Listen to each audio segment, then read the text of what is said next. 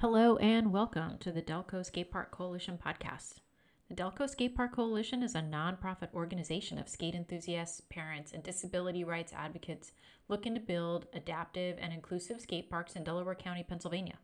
I'm your host, Erin Lopez, and we are the podcast that covers all things about skateboarding, skate parks, and not just skate parks, but ADA, accessible, adaptive all-wheels, and inclusive skate parks in Delco and beyond.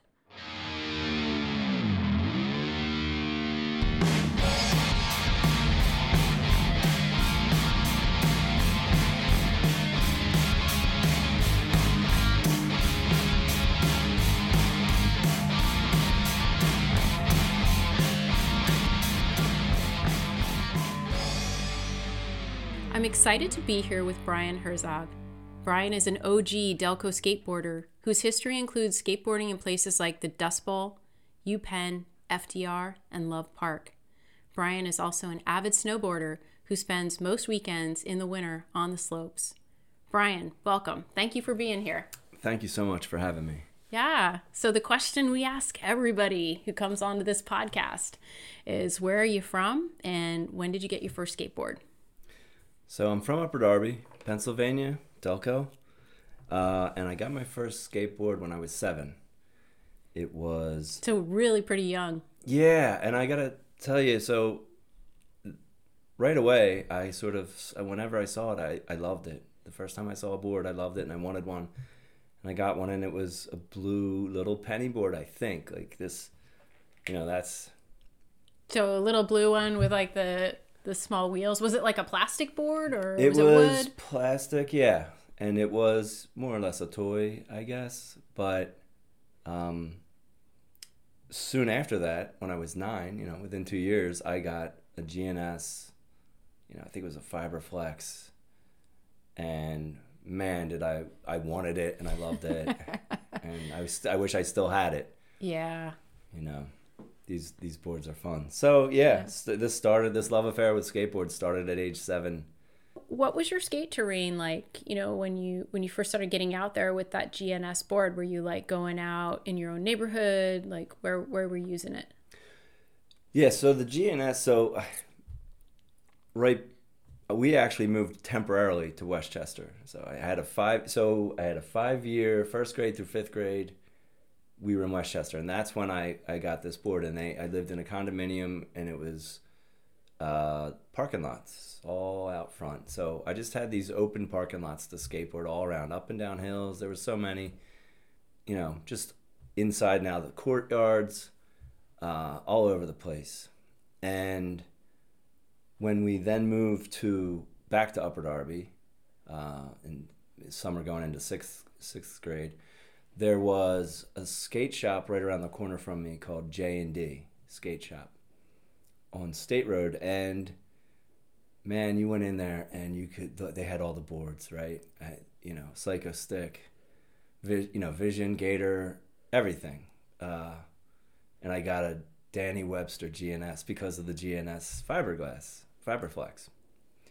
So I got that board, and, we had all the colored wheels and the, ugly sticks, right, for grabbing the rails, the copers, the nose guard, the bird, which went up over.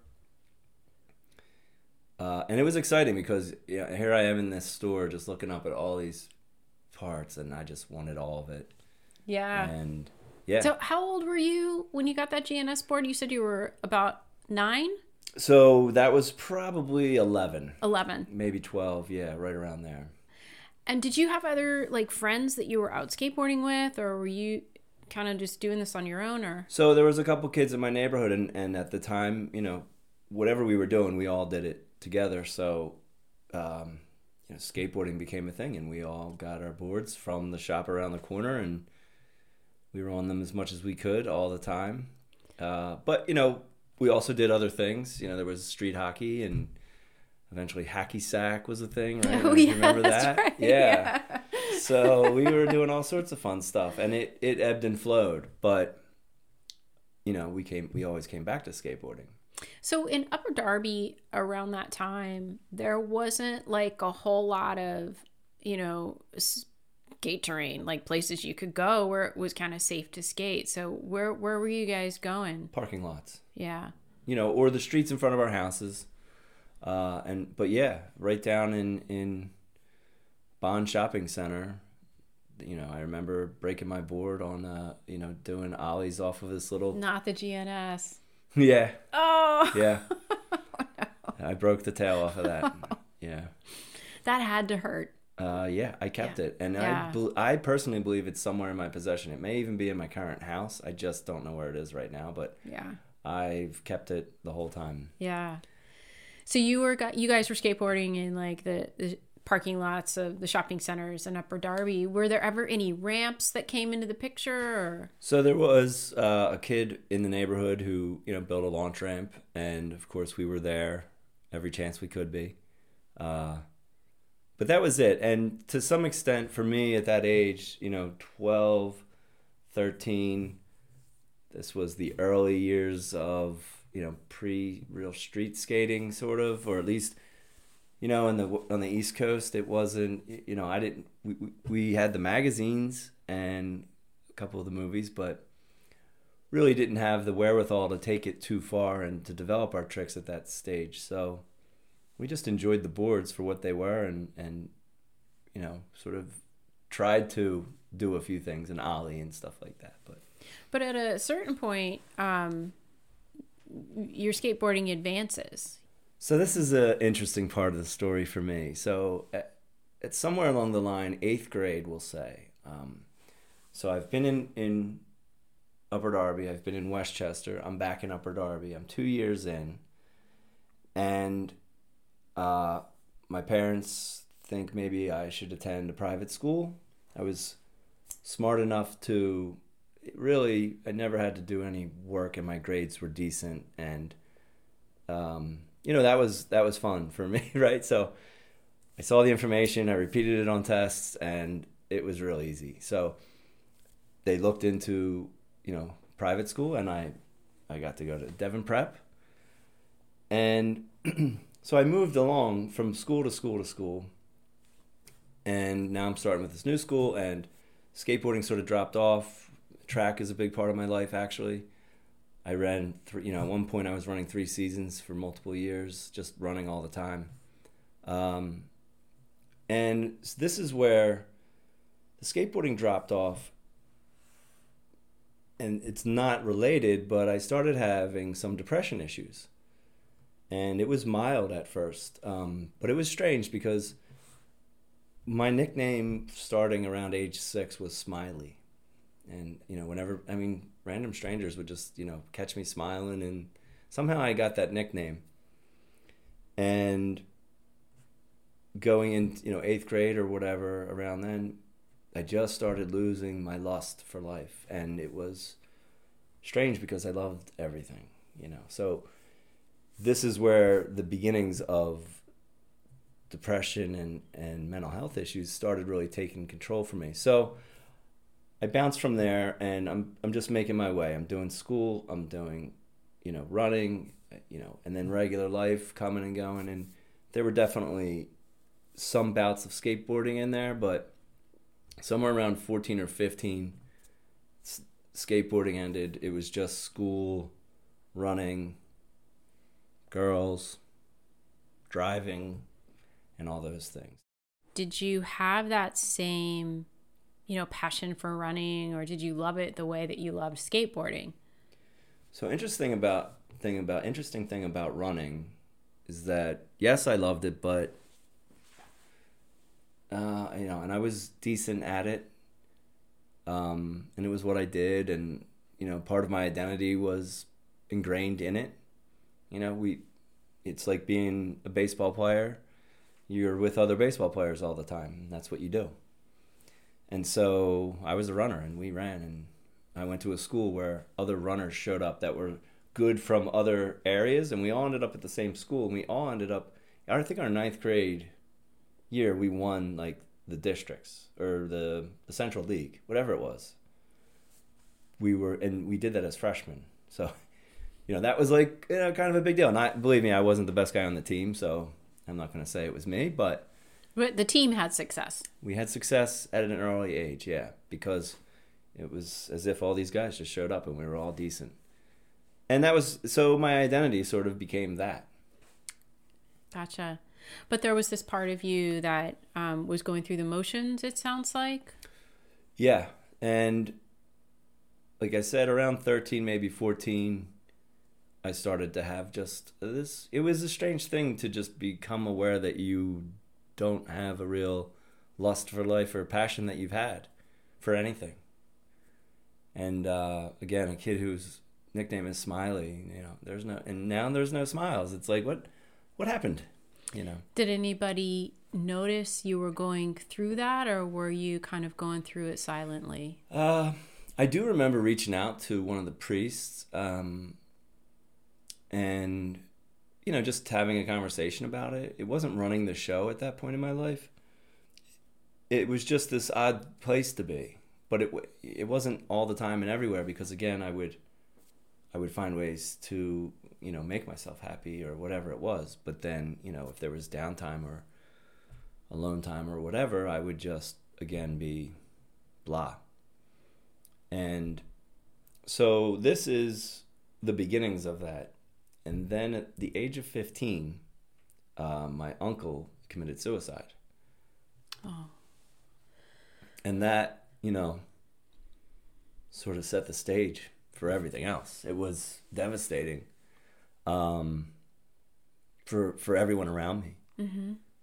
And, so I can't blame my depression on that particular incident or anything going forward, but it was heavy then, it's heavy now. Mm-hmm. And certainly that shaped things for me. So going forward, I had, there was a lot of therapy sessions and medications to help with depression. So at that point, it sounds like you're still an adolescent, but your family realized, they needed to get you some help.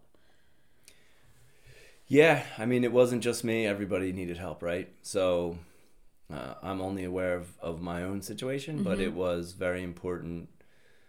We were devastated. Obviously my cousin and my aunt and my cousins were way more devastated, but it was devastating for all of us. We were all so hurt. And so, that was the beginning of like, all right, let's work on getting this stuff sort of straightened out. And so, the benefit of having family that can do things for you, because it's not available for everybody as easily. And my family was able to get me to different doctors and try different meds and all those things. A lot of what took place it didn't get me where I needed to be. It was a long process. The medication was a long process. The wrong meds, different meds. Try this, try that. And I was put on, at one point, lithium, which is pretty heavy-duty drug for bipolar. And I bring that up because of the mental health aspect of, here I was, should be happy, have no reason not to be happy. When I'm happy, I'm really happy. And when I'm sad, I'm really, or depressed or whatever. And eventually it was just so bad, they were like, you must have bipolar disorder, right? Which is strange to me because really, like, again, it's just the highs and the lows of this. And so here I am, and I'm put on lithium.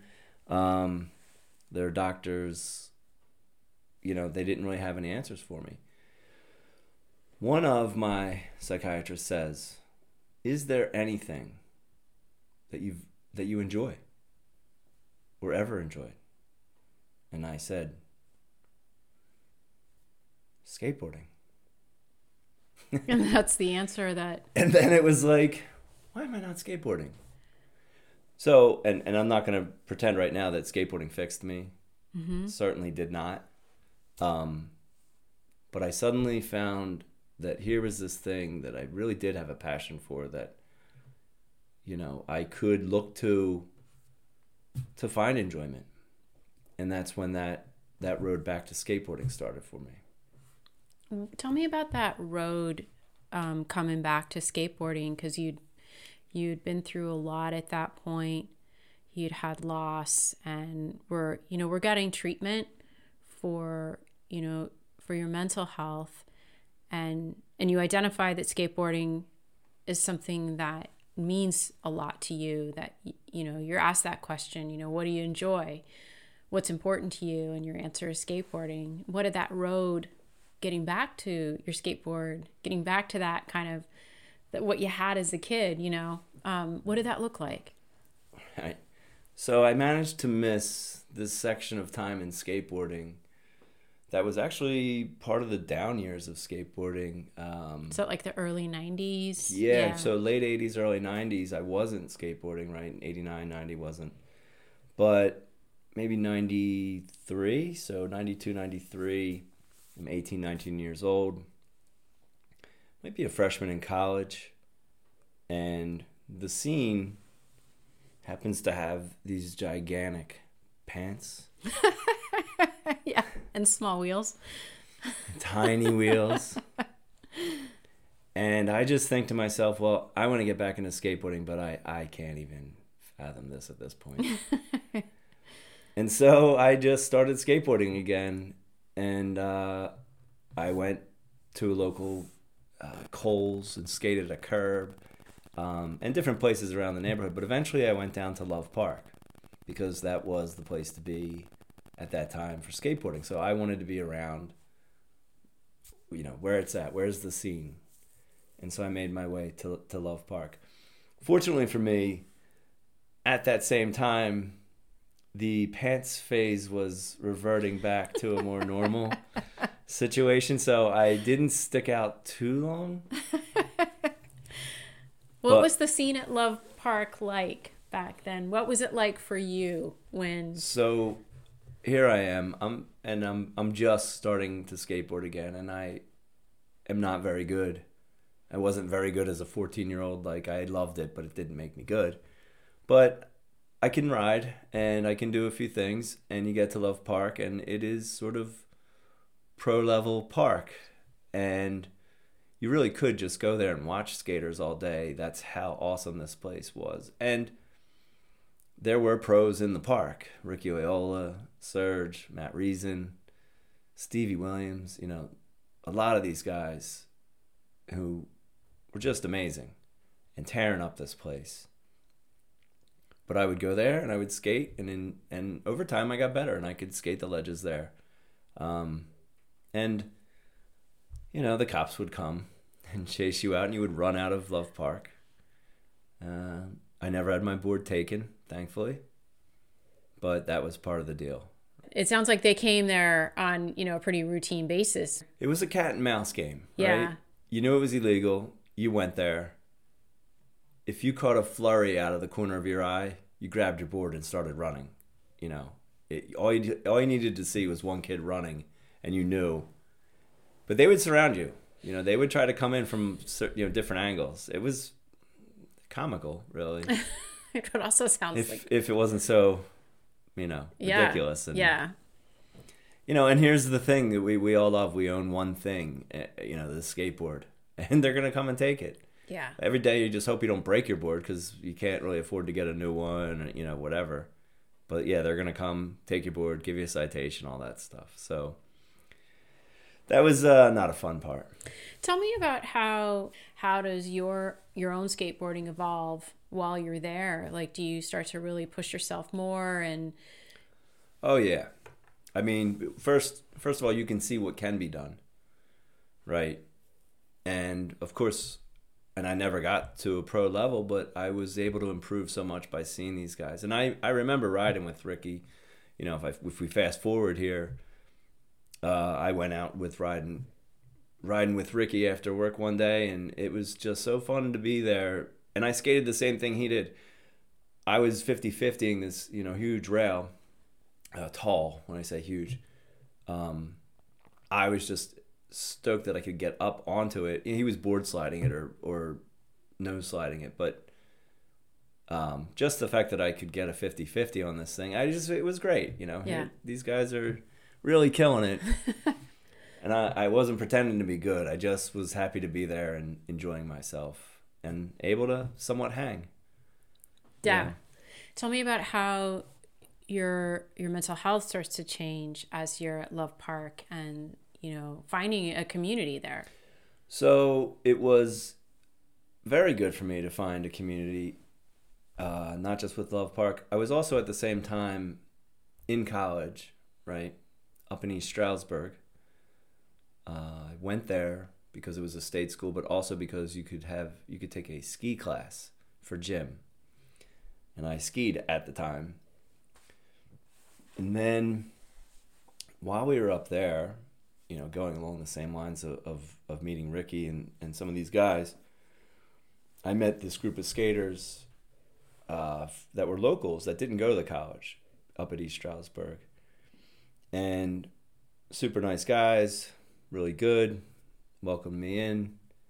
And one of them happened to be a sponsored snowboarder at the time. And I ended up learning about this version of snowboarding where they would just do what we call like an urban assault, and they're just in the town putting snow where they need to, and then riding these rails and jumping off these stairs and just sort of a DIY in the neighborhood. So you guys are like taking snow from one area of the city or wherever, bringing it down to like a staircase or something like that. So the snow would be there. It would snow, but they would then pile it up to the railing. So the sidewalk comes, and then there's this stairs down, and they would pile it up to jump from the onto the railing. And then if the snow had been cleared, they would pile it up in the landing area so that you could continue on without coming to an abrupt stop on the concrete. Yeah. If you're not getting boards for free, it gets expensive if you're going to scrape your board on the concrete. Was that your first introduction to snowboarding? Was snowboarding in a place like not on a mountain or anything like that, but snowboarding there? Essentially, yes. But I wasn't snowboarding. I was watching these guys. Gotcha. One of those guys ended up being Keir Dillon, who went on to be a pro snowboarder who's just amazing. Yeah. Interesting thing about this whole scenario is when I got connected with these guys skateboarding, they had a friend who had a barn, and in that barn was a 5-foot mini ramp. And they sort of had free reign to just show up and skate it whenever they wanted. And so I got to go to this barn and skate it. And so while I'm relearning how to skateboard just in general, I now have access to a 5-foot mini. And by the way, Keir Dillon was amazingly smooth on this mini, which is why when he became a pro half-pipe rider, you just could see how smooth and, it translates. Here, who's good. This kid was good. He was great in the half-pipe skateboarding. He was great in the half-pipe on the snowboard. Fun to watch. So we were lucky to have access to this barn. And so, we skated the college town. Stairs, ledges, and did you ever get like any of the same type of police, stopping you from skating or from snowboarding in the town that you did at like Love Park? No. So East Stroudsburg at least was not really. They weren't bothering you that much as long as you weren't in a place that was right in front of something that was going to be a problem. So if they didn't see you. Yes. They just leave you alone. So generally speaking, we were left alone. But you go back home and you want to skate some of these places in my local neighborhood and the cops become an issue. Was there ever a time when, you were skating, somewhere in your local neighborhood where you did get an encounter with police or... that's memorable or that stands out for you? Oh, yeah.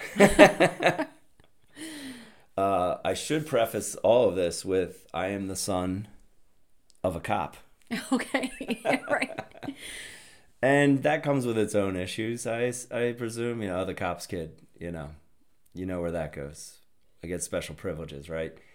Not really, but yes, I have been let out of a few things based on my dad's situation.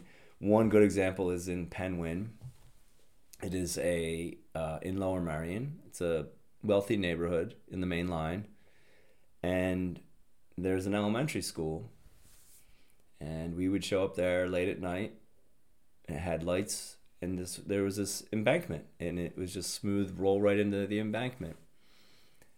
And we would just go there and skate, and of course it's illegal to skate. And you've talked about this on the podcast, where you're surprised that it's illegal to skate in places.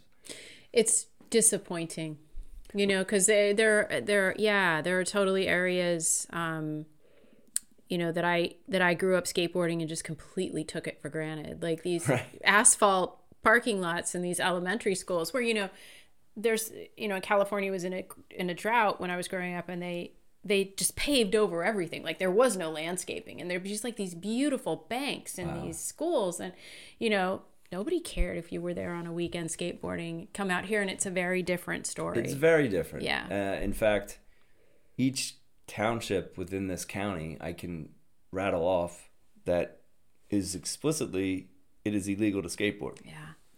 Lower Merion, where my father was a cop, is one of them. And it's absurd in a lot of ways, because like what you guys are doing there is using the surface, but there's nothing nefarious beyond that. And so right, crimes are crimes, and if we were committing crimes, feel free. Right. If we are riding the surface on a board, what is the problem? What is the problem? So here we are in my dad's township, and the cops show up, and we are, so we had to drive there. So it's not like they already have my license plate. They know who we are. There's a beat up car in this rich neighborhood late at night, and there's all these kids. Guess who it belongs to? It stands out.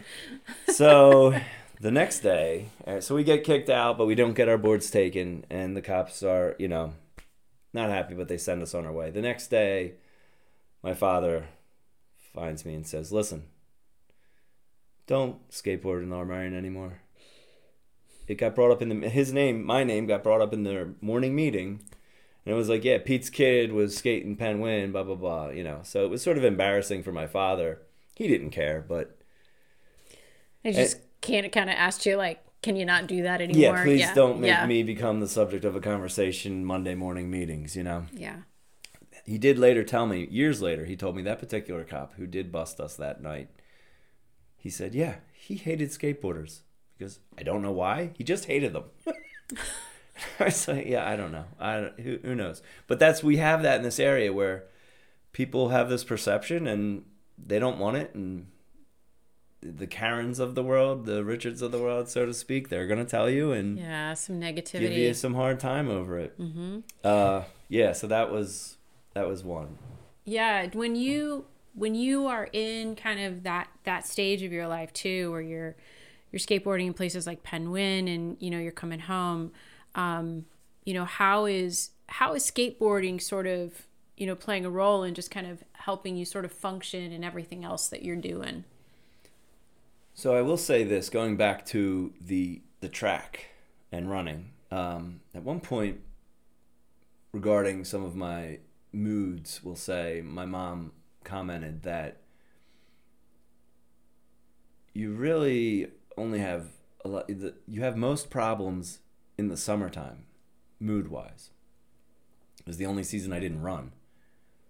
Oh, wow. Yeah. So, in turn, going forward, I realized that the level of activity and exercise that skateboarding gave me also gave me this physical outlet that affect my mental state,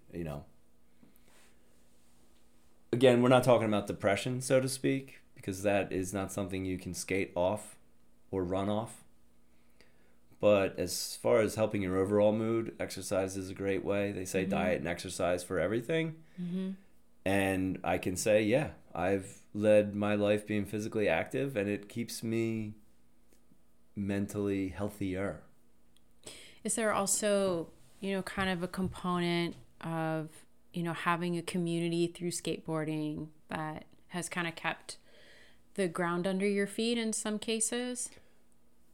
Again, absolutely being a part of it, being a part of this scene that I love, being around it, given me an identity of something I just so thoroughly enjoy is a great thing. Again, it does not cure mental illness, but it certainly, gives you something that you can really grab onto and enjoy and work at. It really is a great starting point for that. Yeah. It also sounds like there were some people in your life who were really influential to you, really important to you in terms of your growth with snowboarding and your growth with skateboarding.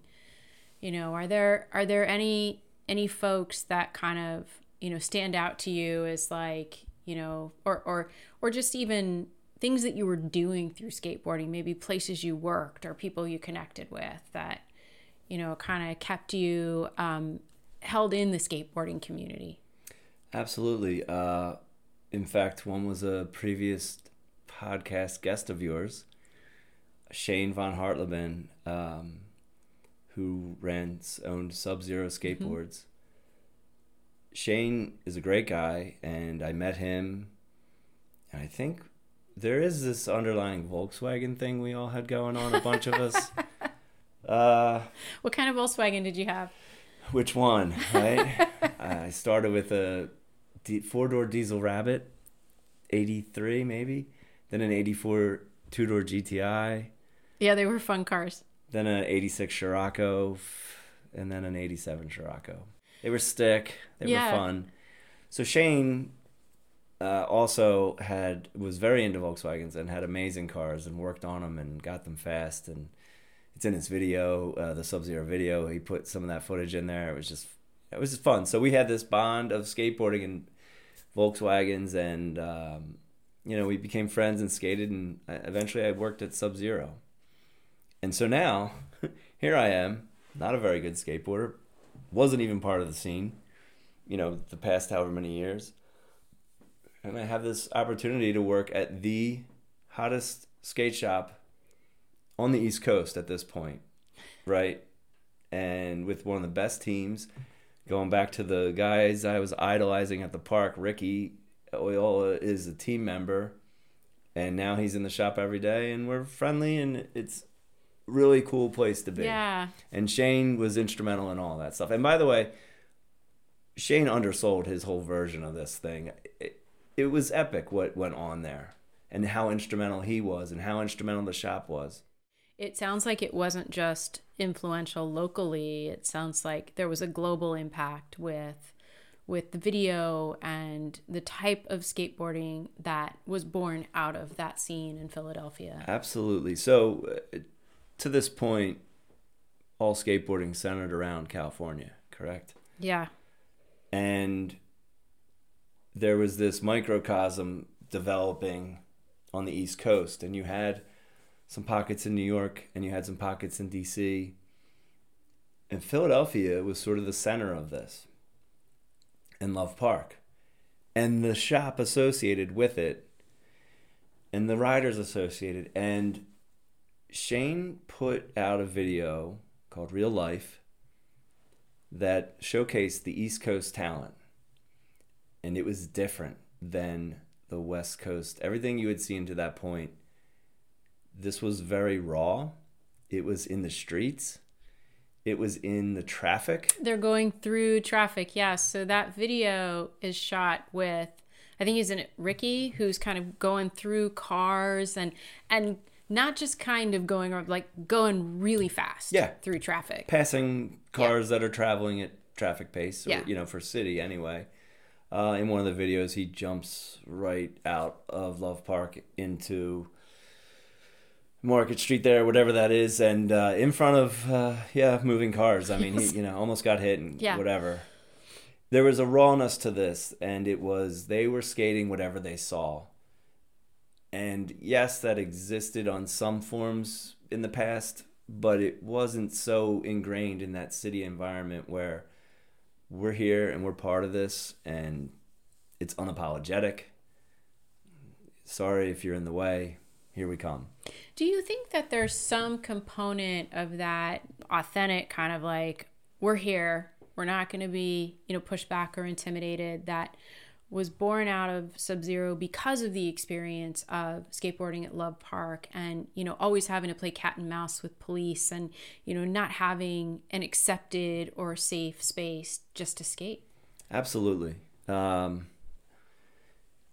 didn't have a place. Nobody was willing to do anything for anybody. They had to take what was theirs, and they were taking it out of the city. And again, they were unapologetic with the traffic because they were unapologetic about love. And when you don't have something like that, and it's fine, right? Like everybody does what they need to do, and skateboarders will do what they need to do. But we're not talking about 7-year-olds here. I mean, these were people that would throw down if they have to, and it didn't matter who you were, and we're doing what we're doing. And so there is that element where, we're not being handed anything. Let's take it. And there's nothing you can do about that. How long were you with Sub-Zero? How much of that was a part of your life? A couple years I did that. I was there and involved. Oh, and real quick, I want to mention Shane also did a mail order catalog. And again, you're going pre-internet. But here was this East Coast shop that had this East Coast talent. The video was blowing up. The exposure was phenomenal. There were filmers like Dan. He filmed the Eastern Exposure videos, but there was this microcosm that was just blowing up. Wheel companies coming out of DC, nicotine, things like that. So I got to sit in this shop or work in this shop as this whole scene blew up. And looking back, what a dream for me, because I got out of it, I got back into it, and when I did, it was just through all these talented people, you were hard workers. In the epicenter. I was. I stepped right back into the epicenter of something amazing. And so I'm super grateful for that. I'm super grateful for Shane and all these guys. They were amazing along the way. And it was an amazing time to be part of something like that. Yeah. You did share some video of yourself, I think, skateboarding at FDR, like before it was really even kind of constructed. How did that space evolve? We did hear a little bit about that from Shane, but was that a part of your experience too as a skateboarder? Did you kind of find your way there? So, and Shane did touch on this. Essentially, the city didn't want them in Love Park. And they said, here, we'll give you a slab of asphalt under the bridge down in FDR. And we'll make a couple concrete things, and there you go. And like Shane said, they were expecting something else that was agreed to. I don't know any of these details. That's his story. But what we were given was this little area that was not so great. But we would, occasionally show up to skate it. It really was the DIY aspect that these guys jumped into that made it something, that made it, Burnside, right? They took that model and just went with it. And thank God for that, because it's an amazing thing that they've all accomplished. Again, if you're not going to hand it to us, we're just going to take it. These guys just said, okay, let's take it to the next level. It was really cool. So that video I showed you was friends of mine from my local neighborhood. And we all went down there to sort of, have a good time down there. But that place wasn't a place we went to often in its earliest forms, because it was not the greatest place.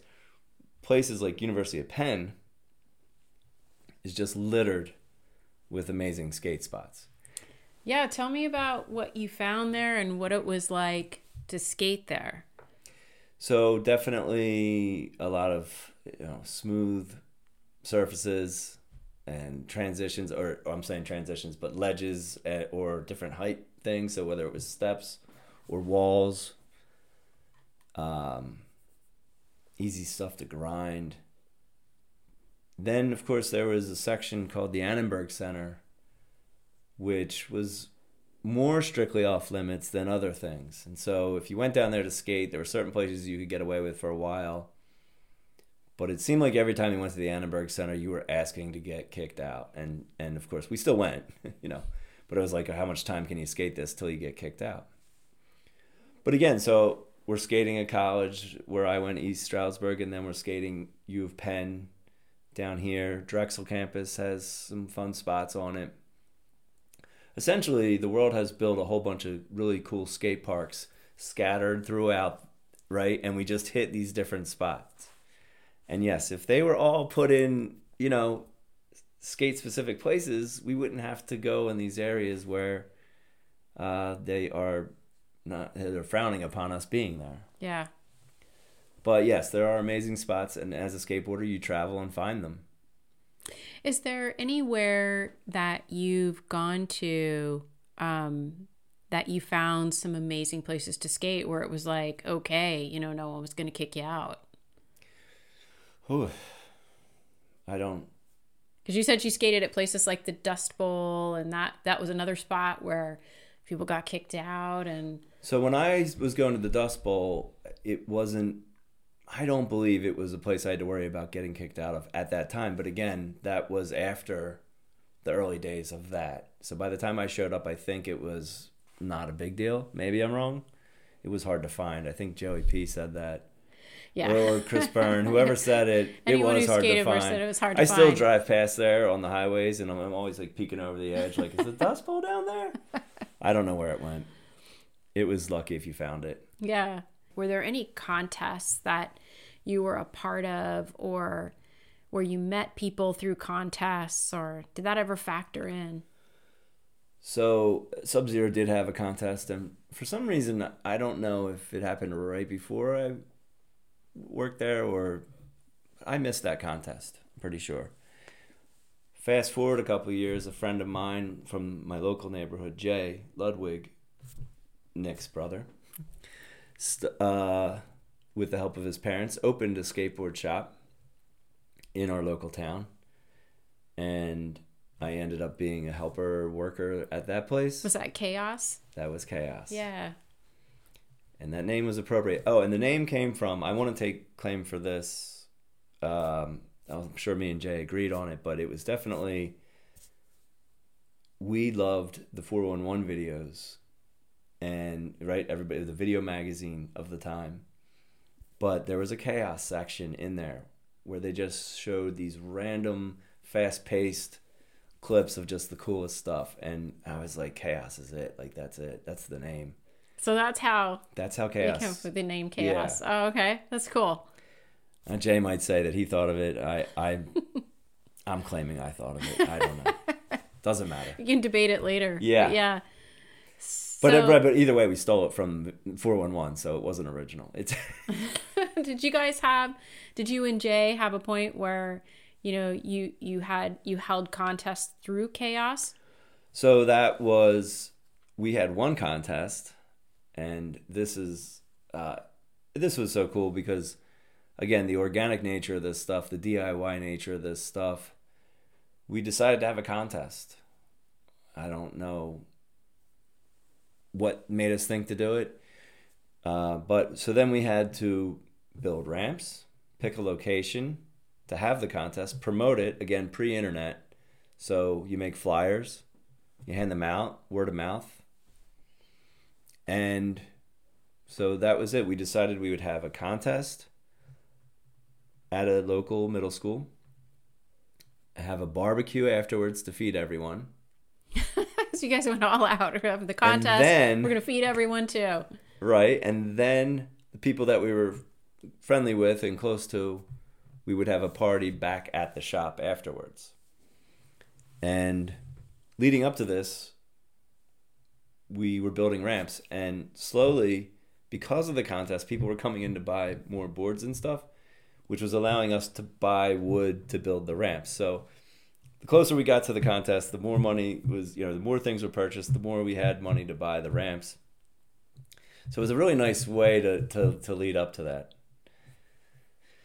The day of the contest, we had a couple hundred people out back, and wait, so let me just back up. Yeah.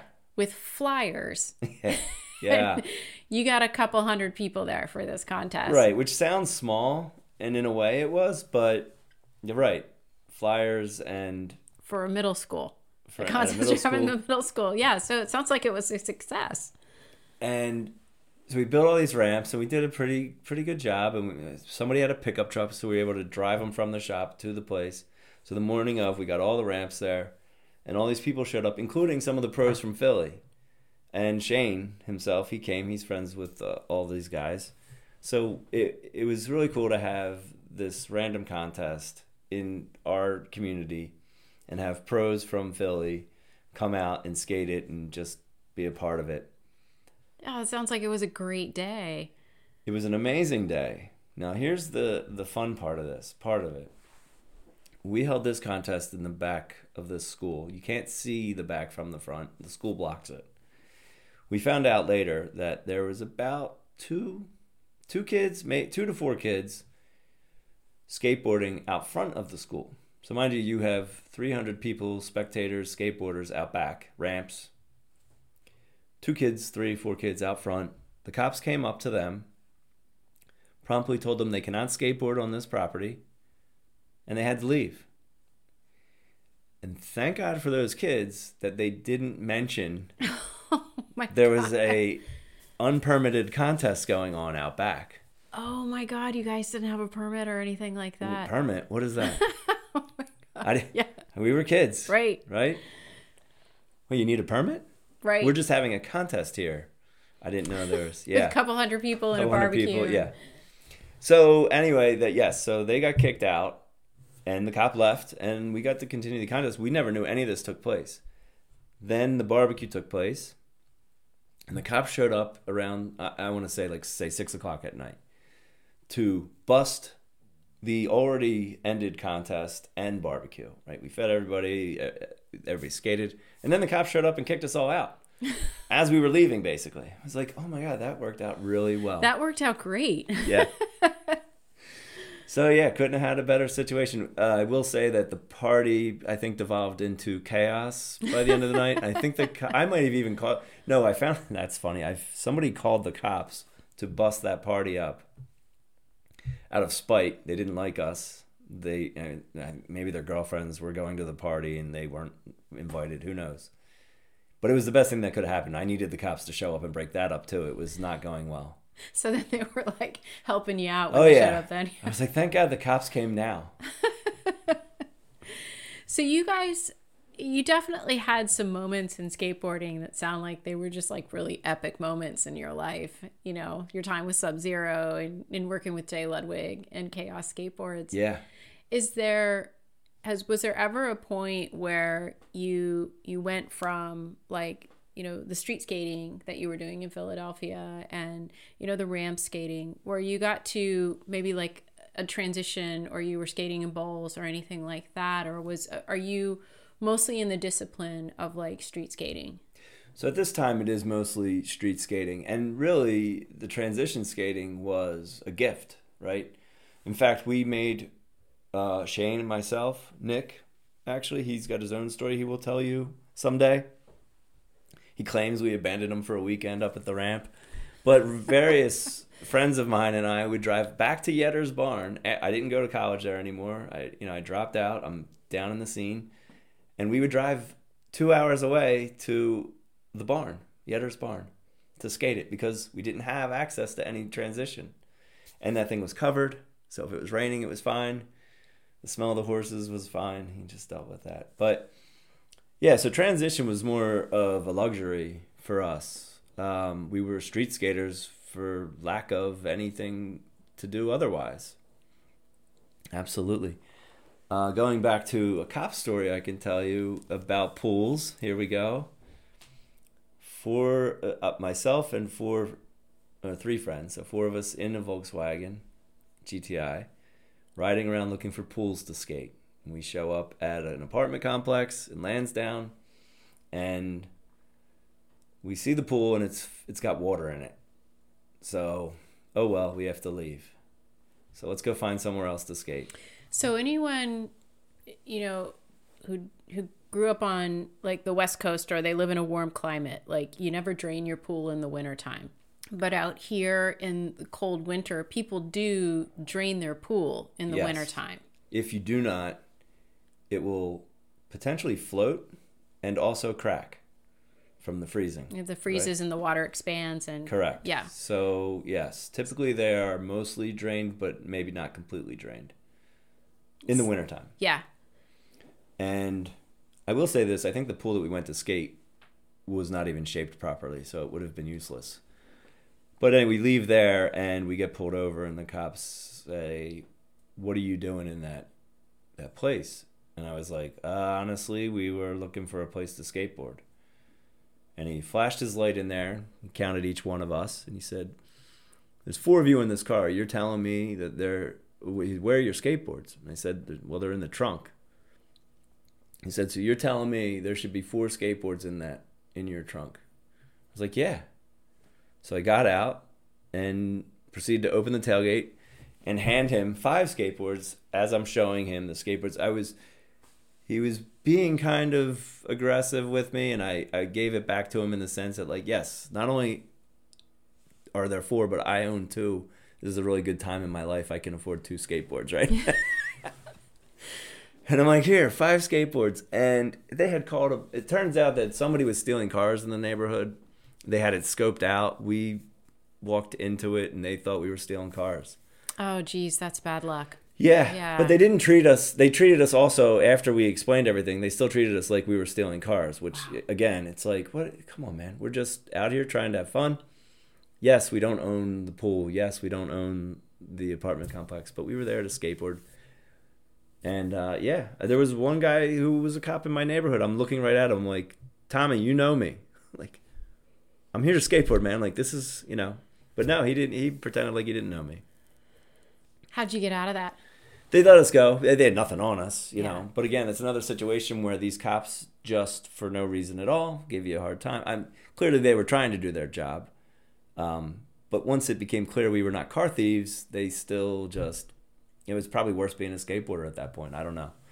Have you ever been anywhere where you felt like it was safe just to skateboard?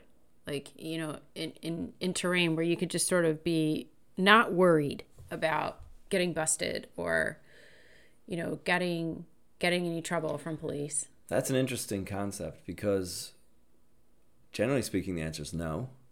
There were definitely areas we would skate in my local community, like the corner of Bond Shopping Center there with the Ardmart and the McDonald's and whatever.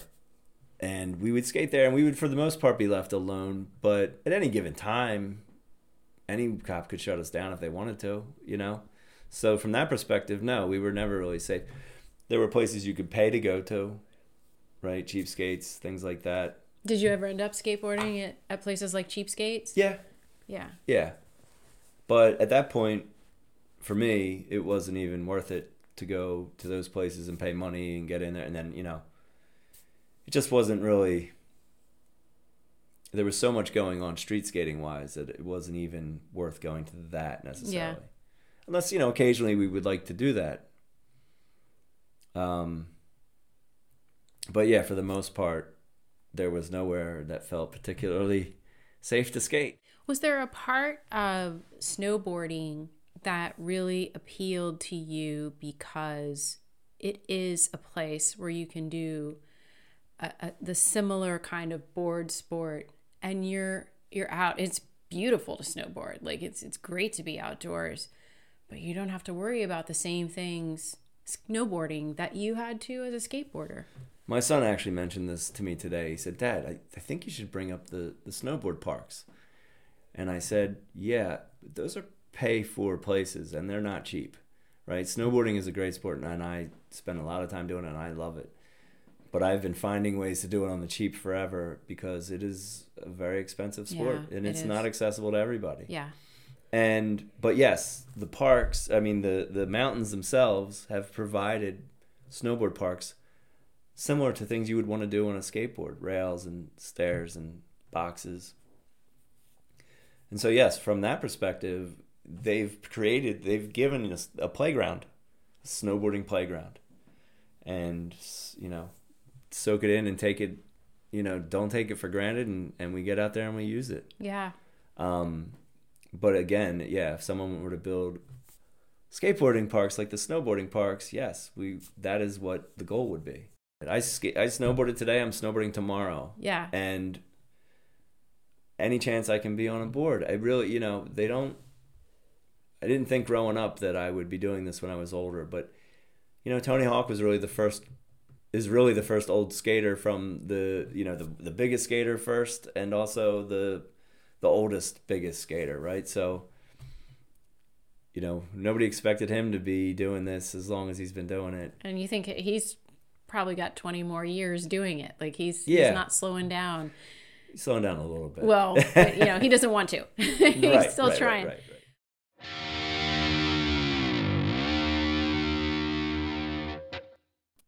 Attention listeners, this here's Joey P.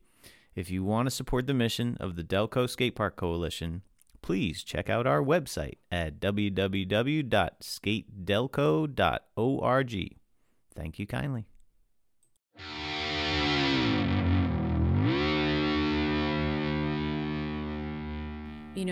Why do you think it's so important to invest in a skate park? Because there's not a whole lot of other spots you can go to. I mean, you're taking a risk, when you go to places like you guys would find to skateboard, and you shared some of the experiences you had with police.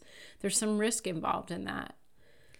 There's definitely some risk. And I understand the concept that if I don't own it, I'm not necessarily welcome to it, right? So if it's a big building and there's, ledges and all that stuff, I don't own it. Maybe I don't get to just do what I want to it, right? So as an adult, I understand that concept. Certainly from a community standpoint, and it's real easy to say it, but there are things provided for people that are, parks and rec related and community oriented. And I think the thing that Stacy discovered from all this was that there's a need.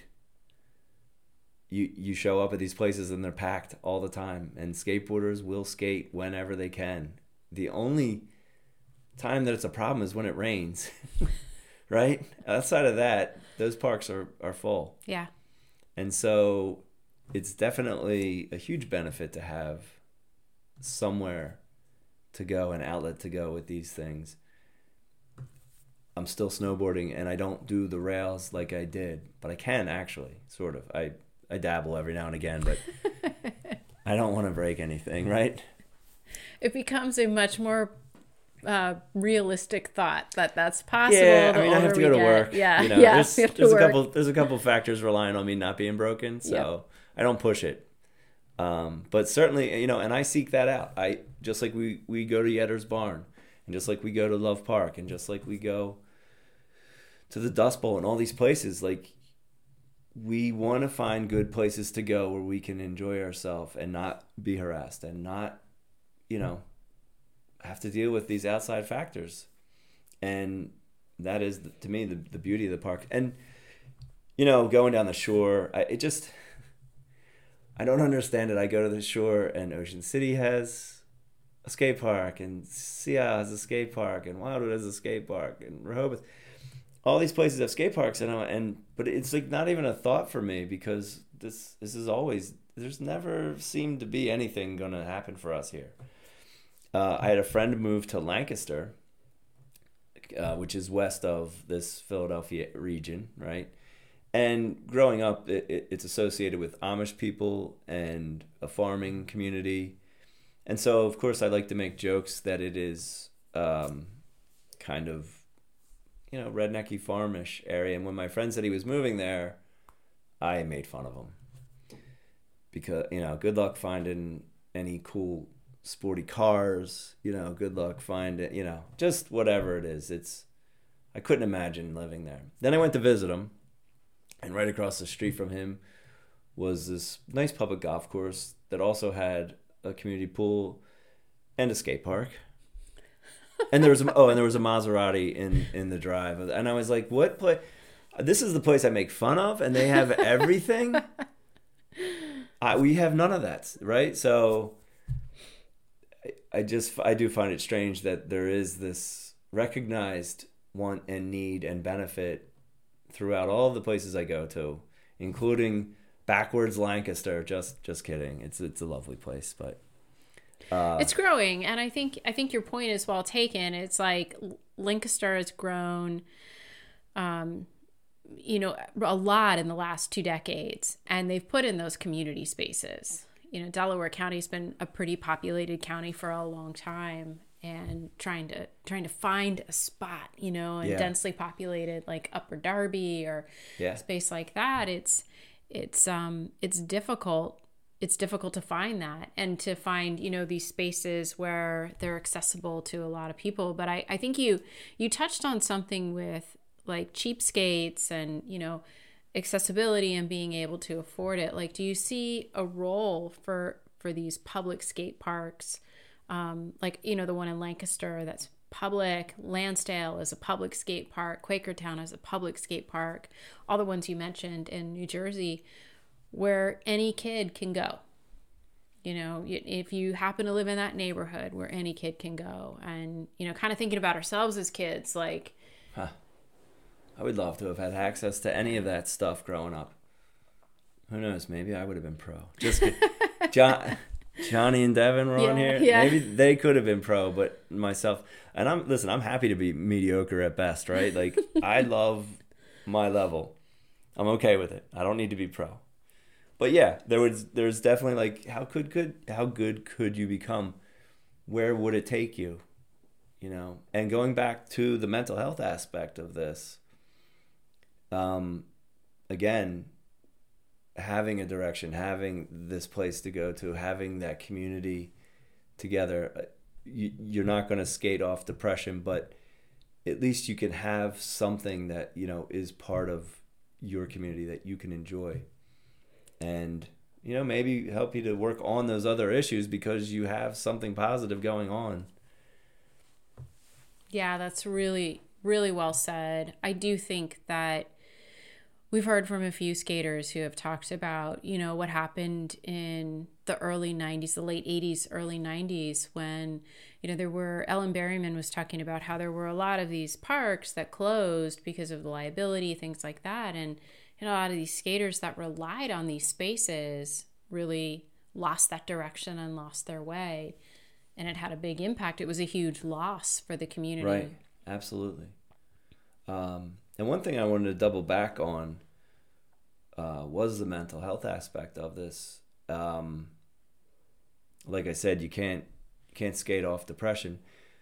So an interesting thing for me was eventually I did figure out that my mental health issues were not depression. So they were certainly depression.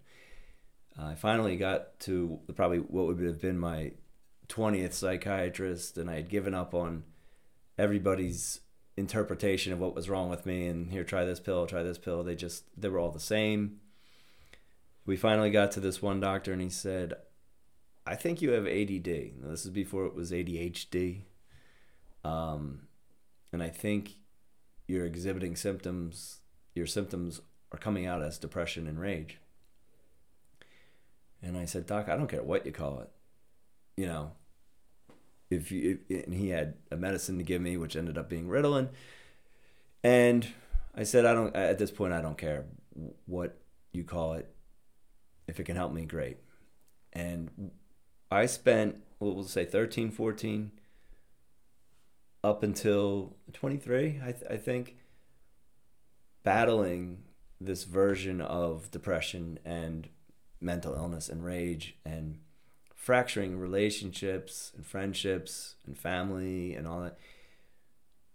And I was diagnosed with ADD, put on these meds, and within days,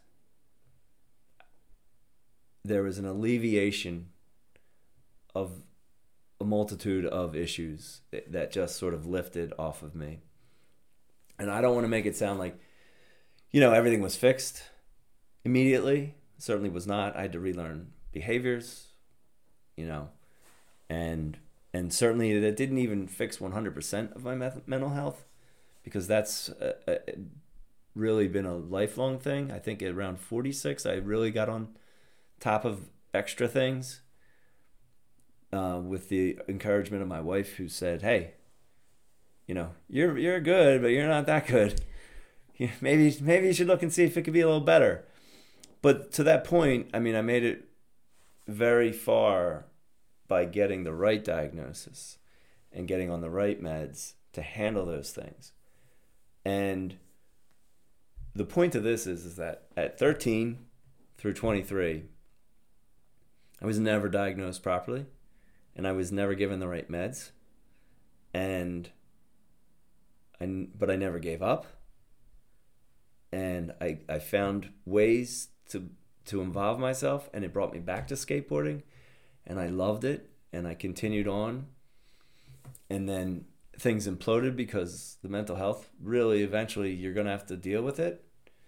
And so I left the skateboarding world again, so to speak, and then I got re-diagnosed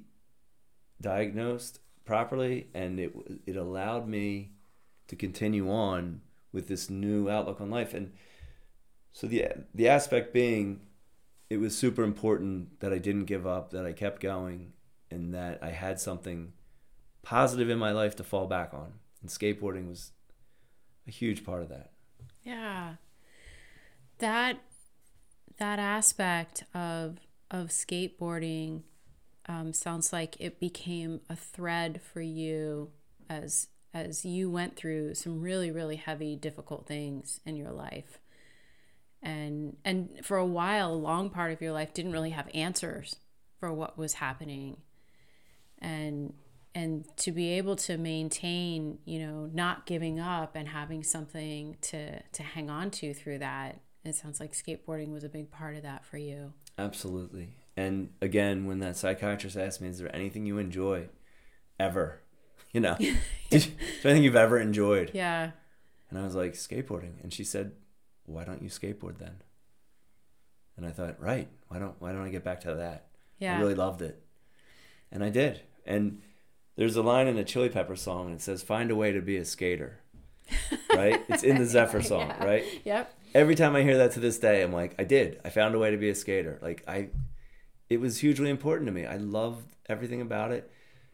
It gave me Sub-Zero and Philly, and it gave me Chaos, and just so many fun memories.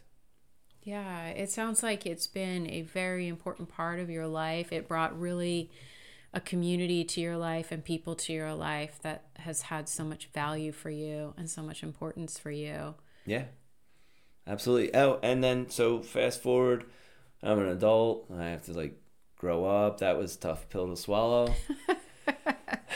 But I really begrudgingly grew up. I'm not even sure I've accomplished that yet. But I get into snowboarding, and friends of mine figured out a way to rent a mountain house on the cheap, right? Everything's on the cheap because we don't have money. I'm barely working, I'm lucky to be alive, all these things, right? With the mental health thing really threw me for a loop there. So we get back on track, and we go snowboarding, and we get a mountain house, and we rent it, and we do it year after year, and we run into another group of snowboarders on the same mountain, and we're learning how to ride the half pipe, and they're learning how to ride the half pipe, and we're learning how to ride rails. They just showed up one year. They weren't there ever before, and then one day there was rails. Next thing you know, we're just riding these parks. They gave us these things to play on, and we can't get enough of it. And we're just all the time there. And then we realized that the one group of people that was very similar to us, doing exactly the same thing, one day we found out they had a mountain house 2 doors down from our mountain house.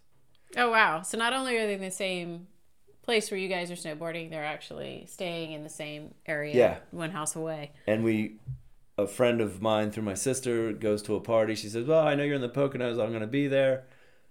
I said, call me when you get closer. Keeps describing basically where I'm going, where I am. And then finally, she says she's in this house here at this corner. And I said, walk outside. And we both walked out and waved to each other. And I'm like, oh my God, you're at a party 2 houses down from our house. I walk down there. We walk in and I see these guys from the mountain. I'm like, yo, we know you guys. You're from the mountain. And we formed lifelong friendships from that moment forward. I mean, was that the group that became known as the East Side Riders? Yeah. Yes. And so here's their group and our group. We get together, and now we have, not only do we have the same mountain experience, but we have two party houses. Right? Whose house are we partying at tonight? Your house, our house, that type of thing. It was a lot of fun. Yeah. And it really, so I'm a young adult, and I'm finally mentally healthy, right? And this time around, I don't want to mess it up. I want to be able to enjoy it and have fun with it and not fracture my friendships with people, not cause these underlying problems because of my mental health or whatever. So that's my goal. And lo and behold, I did okay. I've done okay. I'm not going to say it's great.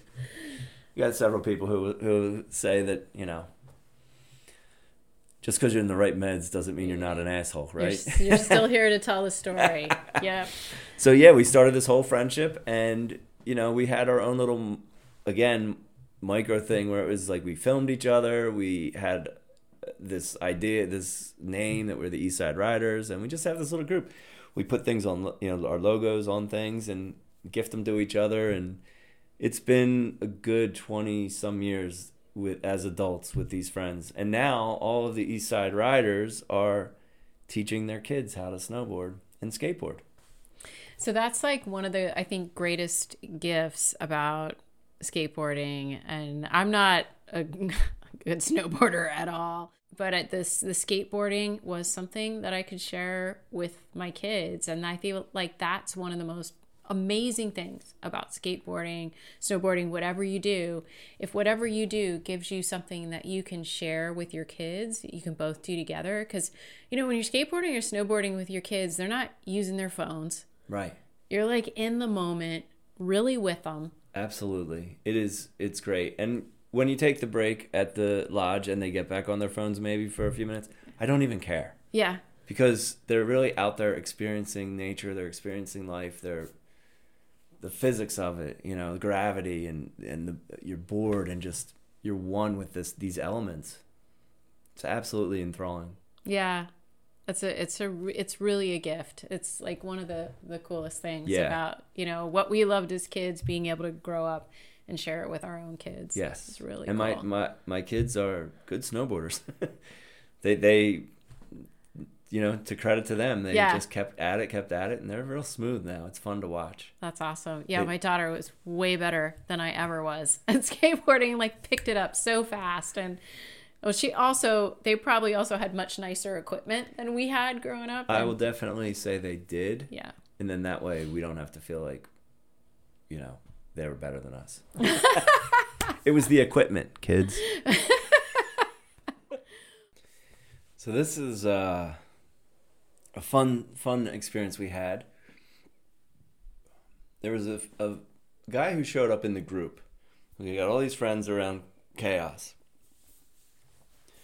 And this guy randomly shows up. He's a skater. Kids come and go. They show up. And he's a real nice guy. And he had a large box van that was painted blue as if he used a roll.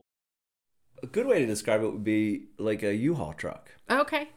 Right? And it was painted with a blue paint with a roller. Nice. Right? So that was interesting. But this guy, while Jay had Chaos, he came along and said, hey, I'm going to open a skate park in what this place was called Ardmart. It used to be called Circus Town when we were growing up. Circus Town was a dance club. It's almost like a Chuck E. Cheese for kids in the daytime, but at night there were dance parties in the late 80s with high hair. You picture the late 80s with the early mid 80s with the high hair stuff going on. Perms and bangs. Right. Yeah. So I think at age 12 I was at Circus Town dances, right? So this this sort of weird mix of a place eventually closes down, and it's going to be for rent. And this guy comes along, and this kid says, yeah, my father and I are going to rent this place out, and we're going to put a skate park in it. I'm like, that's amazing. He's like, yeah, I have the keys. Do you want to go in? Awesome, let's go. So we go in here, and we are able to skateboard in this place. We open it up, go in, and it's smooth. Is it like just a big wood dance floor, or? It is. There's like the things you climb through, like with the net and the different levels. Like it's a toy. Like that's one like section. That kind of play section. Section. Yeah. And then there's linoleum floor all over and different levels. So there's, you could be here, and then there's 2 steps up to here. So it's A, smooth, and B, different levels. And C, there's tables which are going to get demoed when they renovate this place. So yeah, we can trash it, right? We can skate the tables. And so we got to skate this place, and it was amazing. We would just be in there. It was dry. It was warm. Wow. And then the cops showed up one night, as they do, right? As cops do in our case.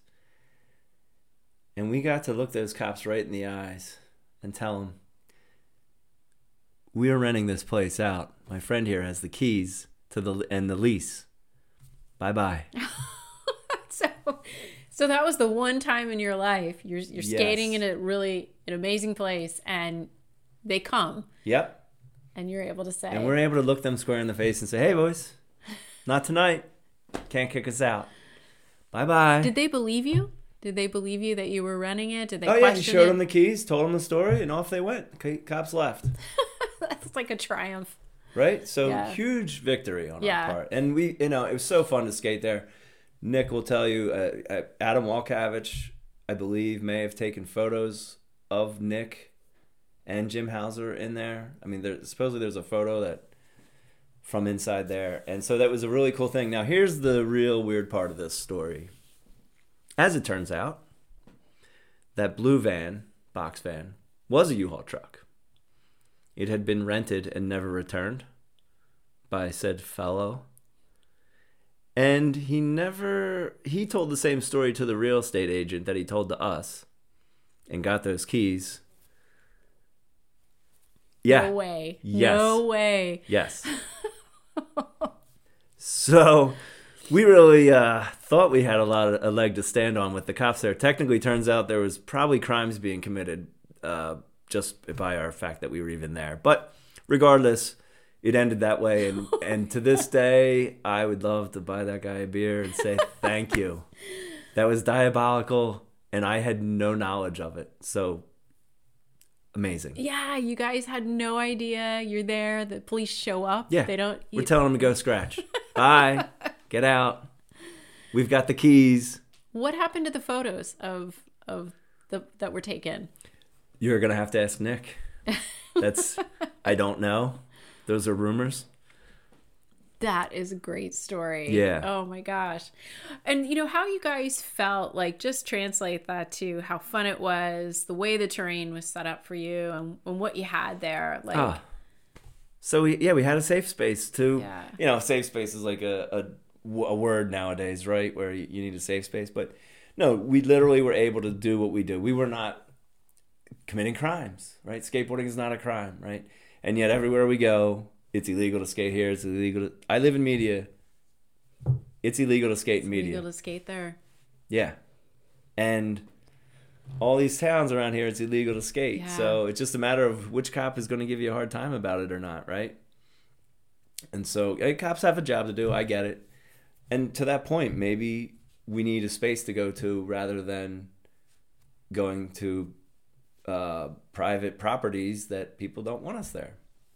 Totally agree. And, your point is so well taken. And, one of the biggest reasons why we wanted to put this podcast together is to have stories like yours and everybody else who's come on and talk about why is it so important that communities invest in like these skate parks that are inclusive and accessible and everybody can skate there, and that have these features that you're talking about, where not only you have levels for like beginners but intermediates and people who are more advanced. I mean, yeah, I think it's at this stage of the game, more advanced is not where I need to be, right? Same. So so it doesn't matter how old you are, beginner level stuff is awesome. But then also, yes, you progress and you grow, and there should be things on that whole scale going the whole way. And again, we seek it out all the time, and sometimes, maybe somebody accidentally says that their dad's renting this space, and we seek it out that way. Oops. Yeah. Our bad. But we still seek it out, and it's, again, going back to Stacy, there's a need and there's a want, and we just really need to find the means. And I'm sure there's plenty of motivated people to fundraise, match, all those kinds of things, and we're willing to do it. And like Shane mentioned, the DIY at Sub-Zero, these guys have been raising money for concrete for a long time. When I worked at Sub-Zero, I don't know if it was 94, 95, they put a jar right on the glass case at Sub-Zero, and it was money for the DIY at FDR. I gladly put into it. Yeah, people, and I think to your point before, like, people need it. It's a needed element of the community. There's a lot of people that if you put it out there, they're going to benefit from having it. Yeah, and let me just say this, right? So like in snowboarding, the skiers aren't there's like this like skier snowboarder thing, right? And it's a joke at this stage in my life, but there are mountains actually that do not allow snowboarding that still exist today. And so there are different levels of skateboarding and bikes and scooters and those types of things where, there's maybe been some issues in the past. But I look at it now and I think everyone understands that it is for everyone, no matter what version of rolling around you have. We all want you there, It's the way to get everybody a chance to do it and to experience what a transition feels like, or to experience what that ollie to a grind feels like, or even the wheelchair version where, and by the way, her interview, I don't even know. Tracy? Yeah. Amazing stuff. Yeah. Amazing stuff. Yeah. And I want to watch. I want to see that, Her talking about dropping into these bowls that she can't even get out of. I'm like, oh my I know, goodness. she's a total badass. Yeah, amazing. And I want those people there. I want to see that. Everybody wants everyone to succeed. All it does is push us all further forward, right? You don't get anywhere by not witnessing other people do things. So get everybody access to it. Put them all in there. Find a way to make it work. Give them plenty of space, and everyone's happy. Brian, this has been such an awesome time talking to you. I have so enjoyed this interview. Oh, thank you so much. I enjoyed it too. And I appreciate it. I'm stoked to get this out there. Yeah, it was awesome. Thank you, Brian. Thank you.